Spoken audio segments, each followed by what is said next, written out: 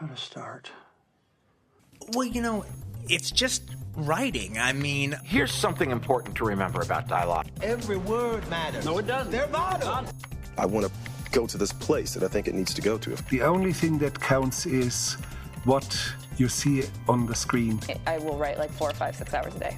And it will be a voice made of ink and rage.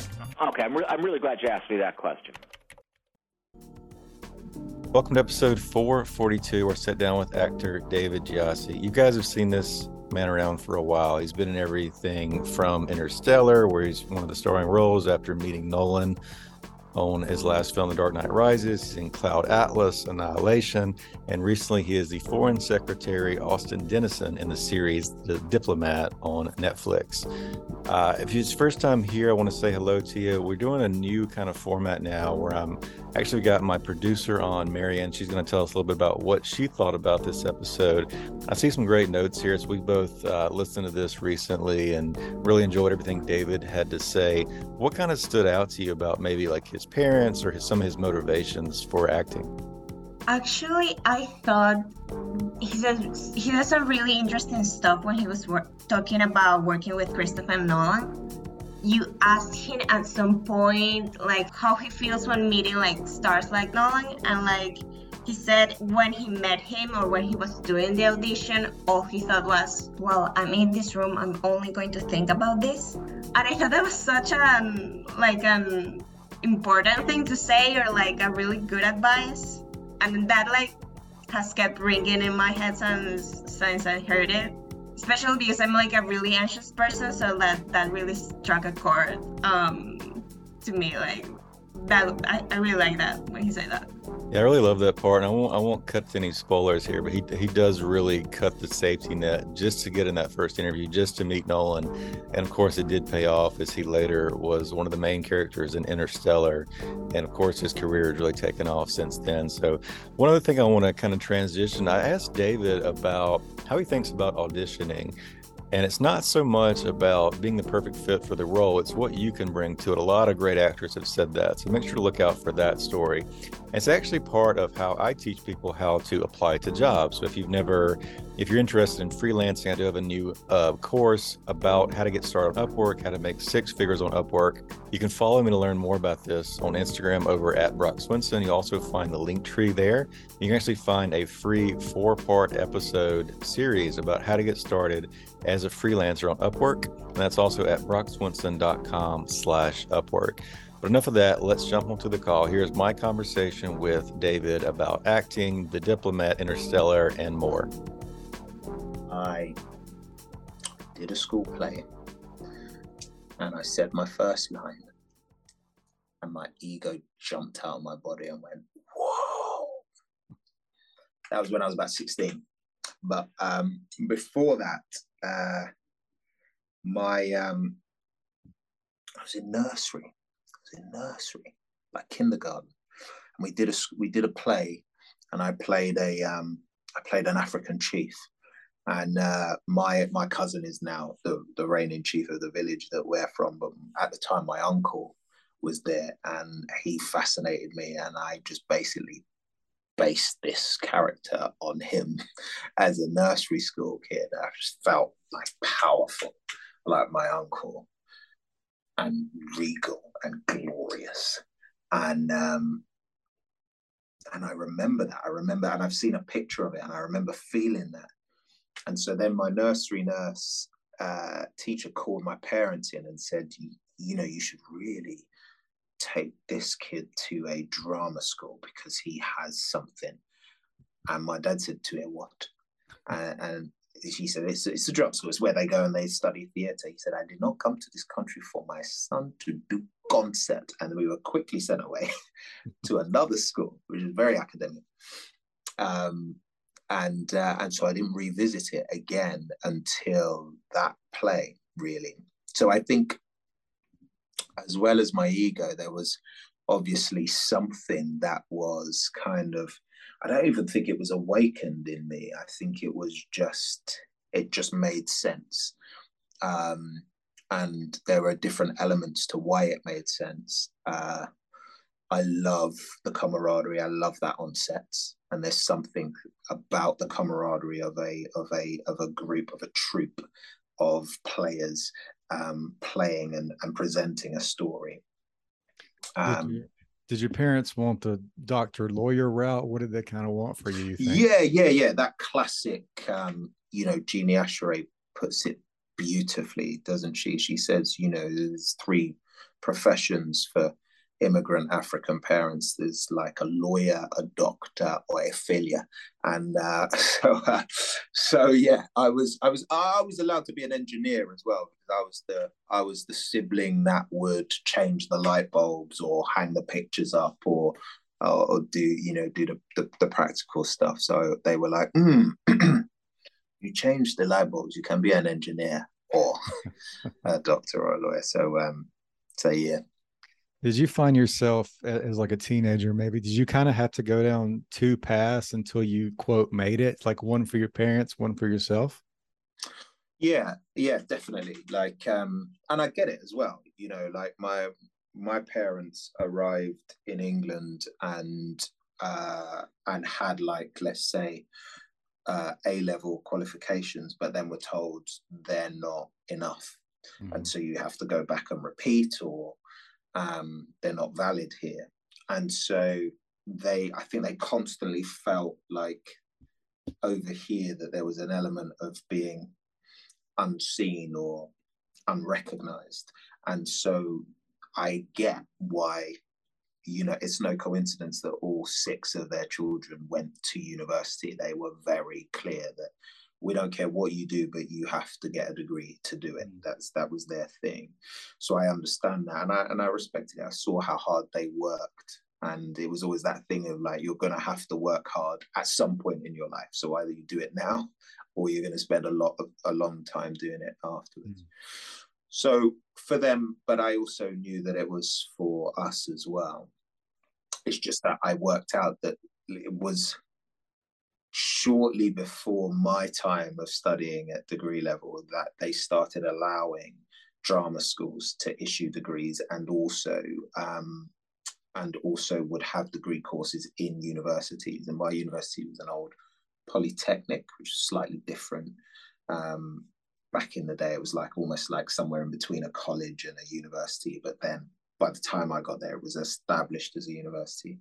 And I got to do my degree in acting, in performing arts, which ticked that box for Dad, and also ticked that box for me in terms of like just having an inkling of what this profession might. Obviously, there's so much more that you learn once you get into it, but just having an inkling of what the profession might hold. Did you see it at that stage as inevitable success, meaning that if you just kept putting in the work, you would find some lane that you could make a career out of? Like, what was your mindset when you were kind of breaking in? So I had my first child when I was 19. I was about to go to university. So what that meant, Brock, was there was no safety net. Like, what I wasn't going to do was let my child go hungry and not have food and nappies. So, but I felt like, and possibly because of, and I'm just thinking this through now, so forgive me if it's not so succinct and articulate as we would like it to be, but probably through seeing what my parents had to struggle to do and not necessarily do the jobs of their dreams, somehow that had translated to me that I wanted to be doing the job of my dreams, and for my kids to see that. And so going to university, having already had my first child, and my wife, we were married at that point, then made me think, I need to make this work. So I'm gonna give it everything. So every lesson, every workshop, every dance class, every movement, every voice class was me going, this means more. This has to mean a lot.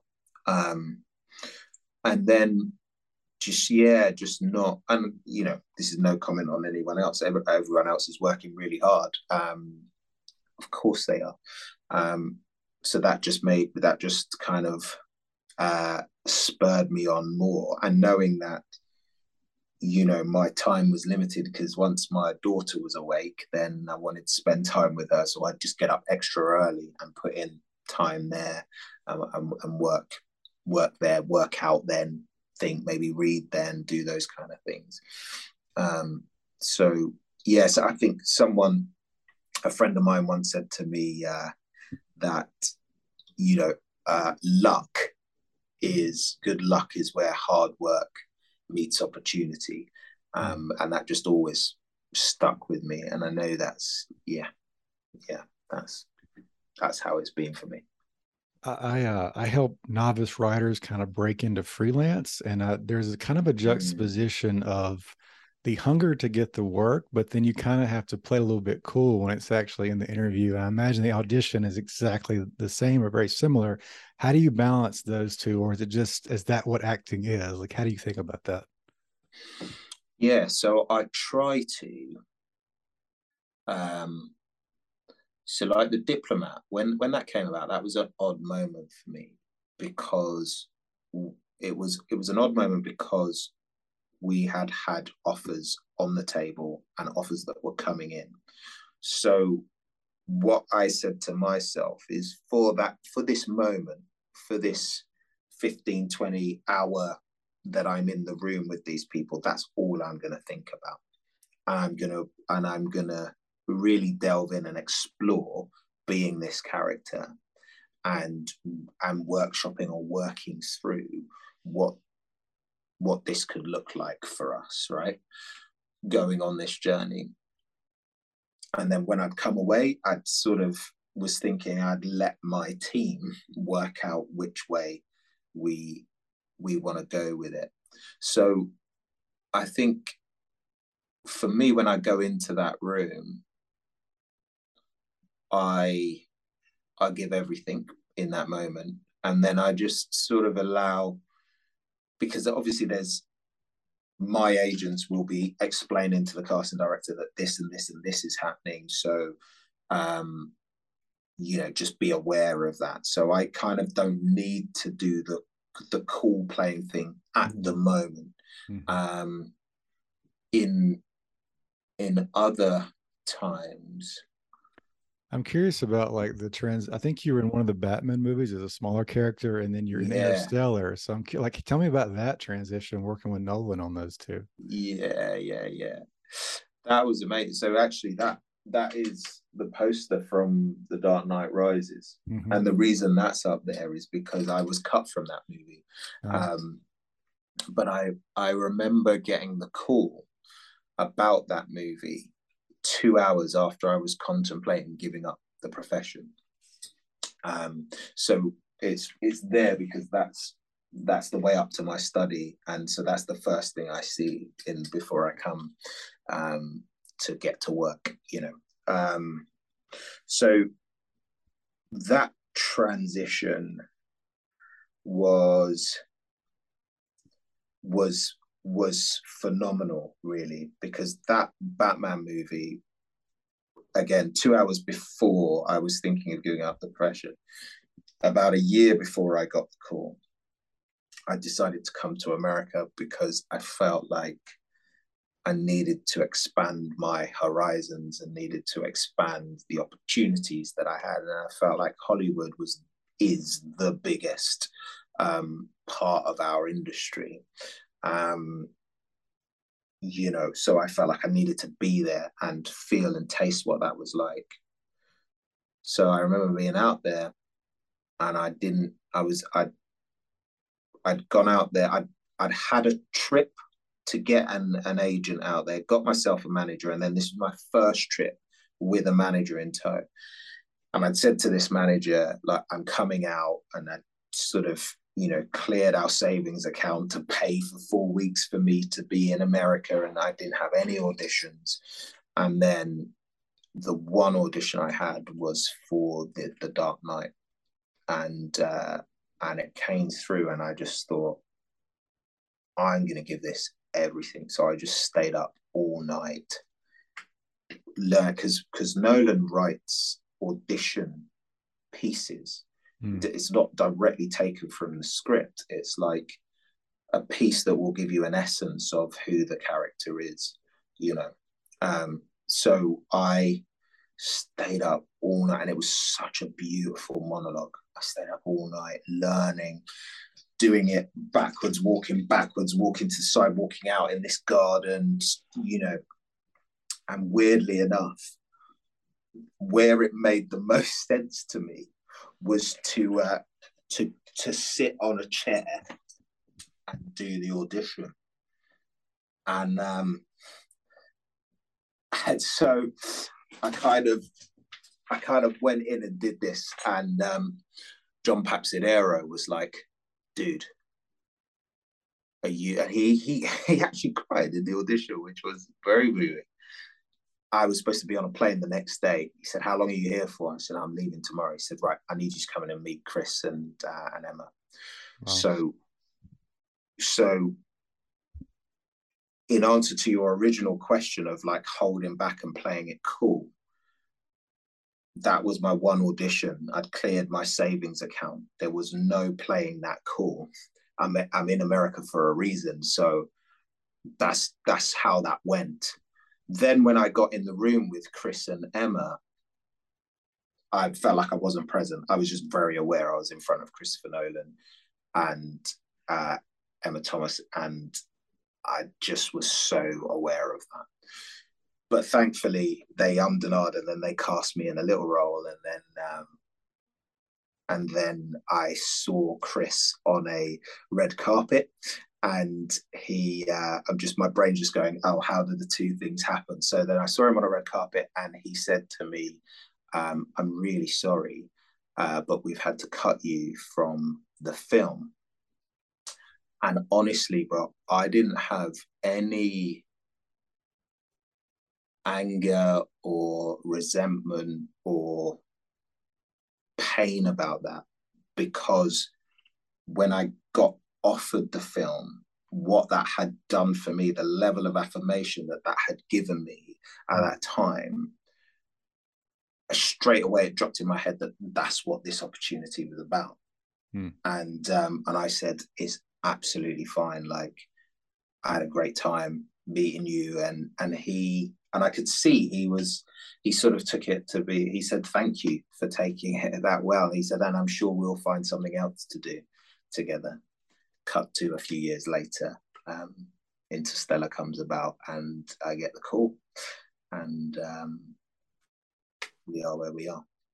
Before we get to the latest, I do want to, about Interstellar, all of his movies are about time. Your character in particular is really one who's like embodying that maybe better than all the other characters. He's left alone for decades. How did you prepare for that role? How did you think about aging and some of those things? Well, not very well is the answer. So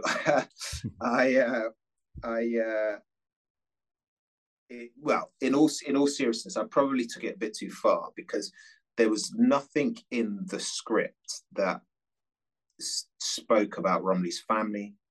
You know, you had the letters to McConaughey's character, and you had the letters to the videos to Anne Hathaway's character, nothing for Romilly's. So I just thought to myself, what happens if this dude has really put all of his time and effort into work, into science, and not thought about the other aspects of life, family, friends. And so that then, you know, he had this kind of unkept hair and beard that kind of lent into that for me. Like, he just doesn't care about this stuff. It's all about the work. And then I thought that that's then quite interesting, isn't it? If suddenly the work, and then there's nothing. And then there's a lot of time to think about that. And so when they come back on, I kind of felt like he'd been so away with his thoughts and time to contemplate that he's even thinking, are they real? Is this a mirage? Is this, what is that? So when they first said rolling, I kind of went into this very, very old Romley. And Chris was like, cut, David, it's 23 years, not 50. And so then we landed where we landed. And to this day, people still talk about that moment. And obviously that's Chris's genius writing and brilliance of putting that in there. But if maybe my process had a small bit to do with how impactful that was, I'll take it. Yeah, there's a great tension in that because there's all the action on the planet, but they come back and we know that you're kind of waiting there. Well, let's skip ahead. You've done so many great roles, but what stood out to you about this role of Foreign Secretary in The Diplomat? The writing, I think, was like I say, at the time I was looking at a lot of materials. I was just coming off of a long contract. My availability was suddenly there, and that was quite exciting to see what we could fill that with. So I was looking at a lot of material, but this material just sung off the page at me. I think it was the wit. I think it was just the understanding of humanity, in the interaction between the different characters felt different to me, and then at the time, to play a foreign secretary that looked like me was like, that was new. We've since in our country had 4 or 5, and 2 of them kind of have similar skin tone to me. So not as new, but at the time I found that interesting. I found the political party that he was in interesting, because it's not necessarily a political party that I would be associated with, not necessarily, but I found that whole kind of dynamic something I wanted to dig into, like,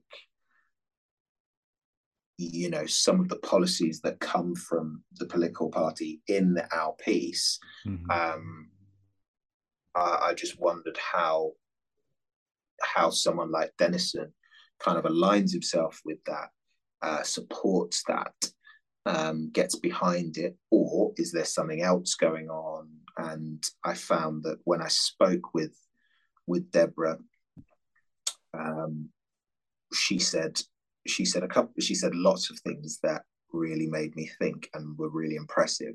And one of those things that she said to me is, David, I have to believe that there are good Republicans and there are bad Republicans, and there are good Democrats and there are bad Democrats. And she said, what's interesting about the good on both sides of the coin is they may find themselves in a situation where there's a leader of that party that is so extreme one way and is actually driving us into oblivion.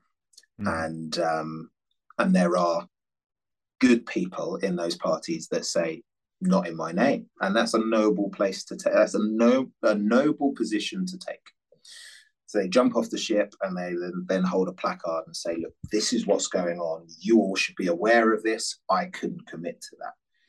And then she said that there are others that that actually decide to stay and decide to be a voice of reason within there and try to help steer the ship back onto a course that is more palatable, more beneficial for the people that this ship is serving. And she said, I think Dennison is in that camp. And I thought that's something that I would love to take a look at. Do you see that as sort of a North Star? Like, I'm just thinking of this character, maybe first and foremost, he has ideals and he seems to be a gentleman, but that comes off as subtle responses. And like, do you have one thing that you defined and then outwardly define the rest of his choices? How do you think about this character from that point of view? I think the one thing that defines his choices is something to do with integrity, and it's something to do with an awareness of his upbringing. So we spoke a lot about that. What kind of upbringing would he have had? And we landed at the point where he would have, similar to me, had immigrant parents that worked really hard, and that he would be aware, acutely aware of the struggle that they took, and acutely aware of how certain policies, certain decisions affected his parents and the community in which they lived. But he was sent away to boarding school, so he would have had one foot in another kind of forum, another experience of living. And so seeing these two experiences, and not leaning in one and forgetting the other, and vice versa, but taking those into the room with him, is what allows him to put his shoulders back and actually have some kind of power and credibility and knowledge that no one is coming from this perspective and this angle, and I'm here to represent that. And so that in its way, I think, is actually where true diplomacy and democracy lives, like having an understanding of maybe the two sides or the three sides or the four sides of the same. It wouldn't be a coin if it had four sides, although technically it depends what it would, wouldn't it? It would have four sides, right? So yeah, the four sides of the coin, understanding all of that, and then how do we move that forward? And I think that gives him a sort of poise and a presence and a time to consider before he speaks. And then starts to just inform the way he moves, the rhythm with which he speaks, and what he says. So I would say that probably is what defines him. I use a watch in the program, which is actually my own personal watch that was given to me when I was 30 by my brother and my parents, and it has an inscription on the side of it, which is basically a Bible verse which says, "You're the head and not the tail." And literally what that was about was, they were just aware that we're going to go in rooms where it might not on the outside seem like that, but in here and in here, in your head and in your heart, that you come from. And you come from a very rich stock of people, of fighters, of survivors, of kings and queens, and the shoulders that you stand on are not weak. So I think that's something that Denison and I lean on together. I'll just do one more. That was excellent. You've given so much great advice already. Thinking back to when you were kind of getting started, there was no safety net situational for you, but do you have any advice for maybe young minority actors trying to break in today about perseverance? I think firstly, I think that it is a really exciting time. I just saw a show advertised. I thought, wow, and it's called Supercell, which is coming on Netflix. And it's written by a guy called Rat Van, who I think did Blue Story. And I just think the work and the openness out there at the moment to untold stories, unique stories, different voices, is really vibrant and exciting. So I think enjoy that excitement, enjoy relishing in who you are and your uniqueness, because that's what the world needs to see. And I think it's that poem. I've forget her surname, but it's about it, and Nelson Mandela quoted it about not shining your light under a bushel, but actually shining your light so that others may be able to like step forward. But that's a horrible paraphrase, but I think it's about that, about really embracing who we are and like what our instinct is, and going for it, going for it. If I think back to that audition where I perched on this stool, it was a stool and it was not very balanced, but that made it exciting for the piece, for the audition. Yeah, just really, really go for it, because it's what we want to hear. It's what the world needs from artists. Thanks so much for tuning into the show. Before you take off, I want to give you a free gift.